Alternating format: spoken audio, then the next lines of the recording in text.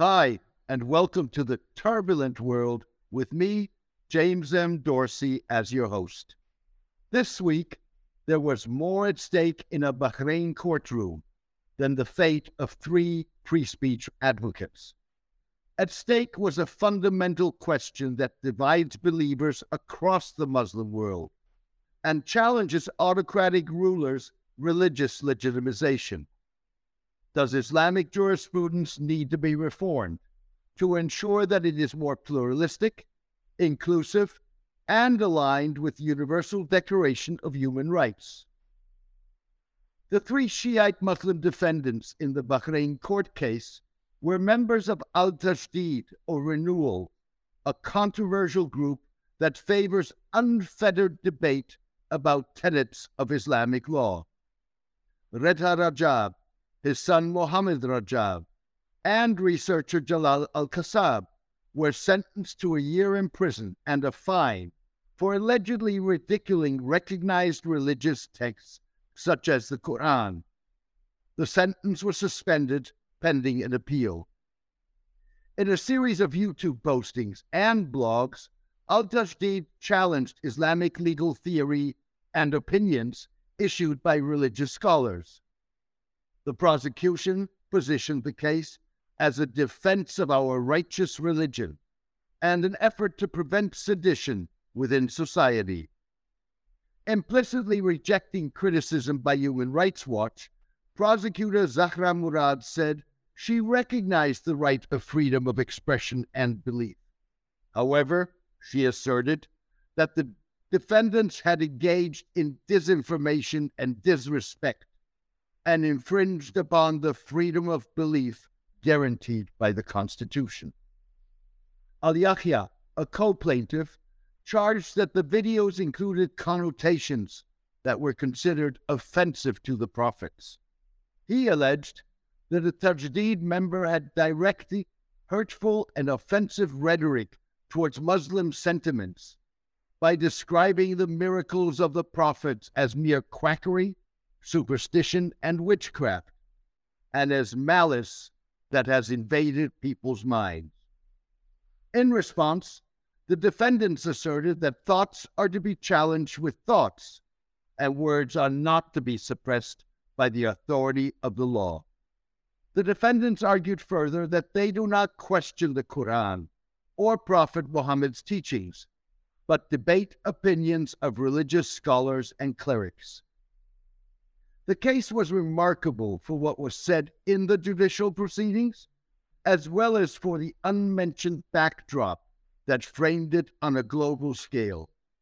The case was part of pushback by state-backed supporters of an autocratic version of moderate Islam that opposes reform of religious jurisprudence, but favors greater social freedom, grounded in civil law or decrees, rather than Sharia or Islamic law. Autocrats' definition of moderate Islam also legitimizes repression and curtailing of political rights and demands absolute obedience to the ruler.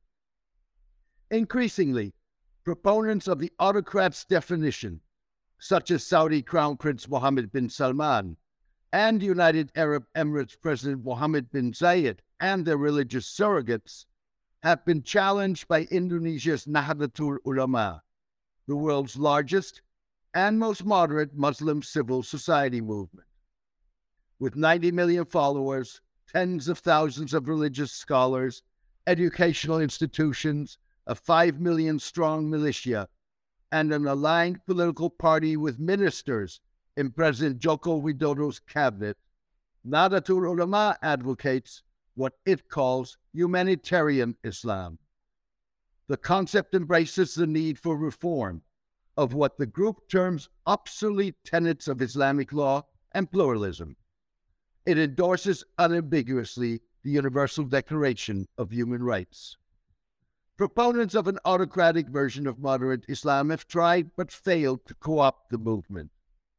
As a result, they are forced to compete with the Indonesian group for influence in some of the world's most important political and religious arenas.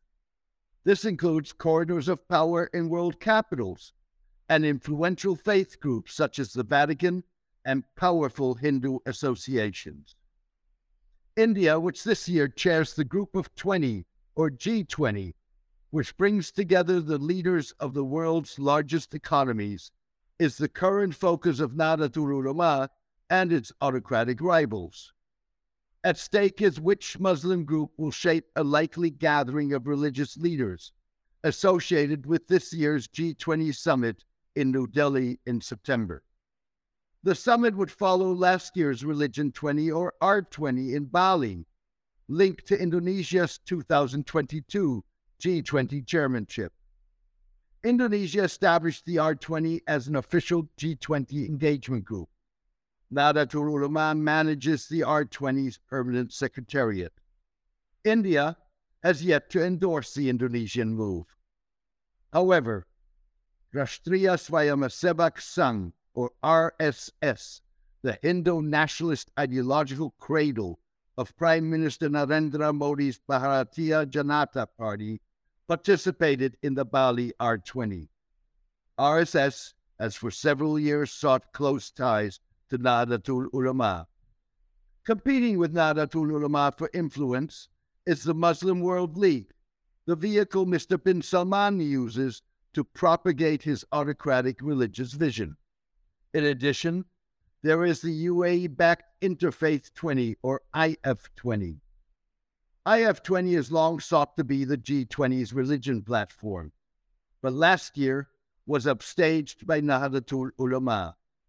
It has since forged a partnership with the UAE. The Bahrain court case was also remarkable because it was primarily a Shiite rather than a Sunni Muslim controversy. Bahrain is majority Shia, but ruled by a minority Sunni family. Nahdlatul Ulama and its rivals are all Sunni Muslims. Prominent Shia clerics criticize al-Tashdid the most.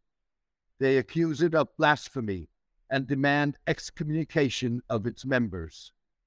Al-Tashdid said its members and their families were subject to hate speech and incitement at mosques and on social media. The logic is that al-Tashdid went too far. The opposition to questioning religious principles unites Sunnis and Shiites, said a Bahraini analyst. Thank you for joining me today. I hope you enjoyed the podcast. Diplomats, policymakers, investors, executives, journalists, and academics listen to my twice-weekly podcast and or read my syndicated newsletter that is republished by media across the globe. Maintaining free distribution ensures that the podcast and newsletter have maximum impact. Paid subscribers help me cover the monthly cost of producing the newsletter and podcast. Please consider becoming a paid subscriber. You can do so by clicking on Substack on the subscription button at www.jamesmdorsey.substack.com and choosing one of the subscription options. Or support me on Patreon at patreon.com/Mideast Soccer. Please join me for my next podcast in the coming days. Thank you. Take care and best wishes.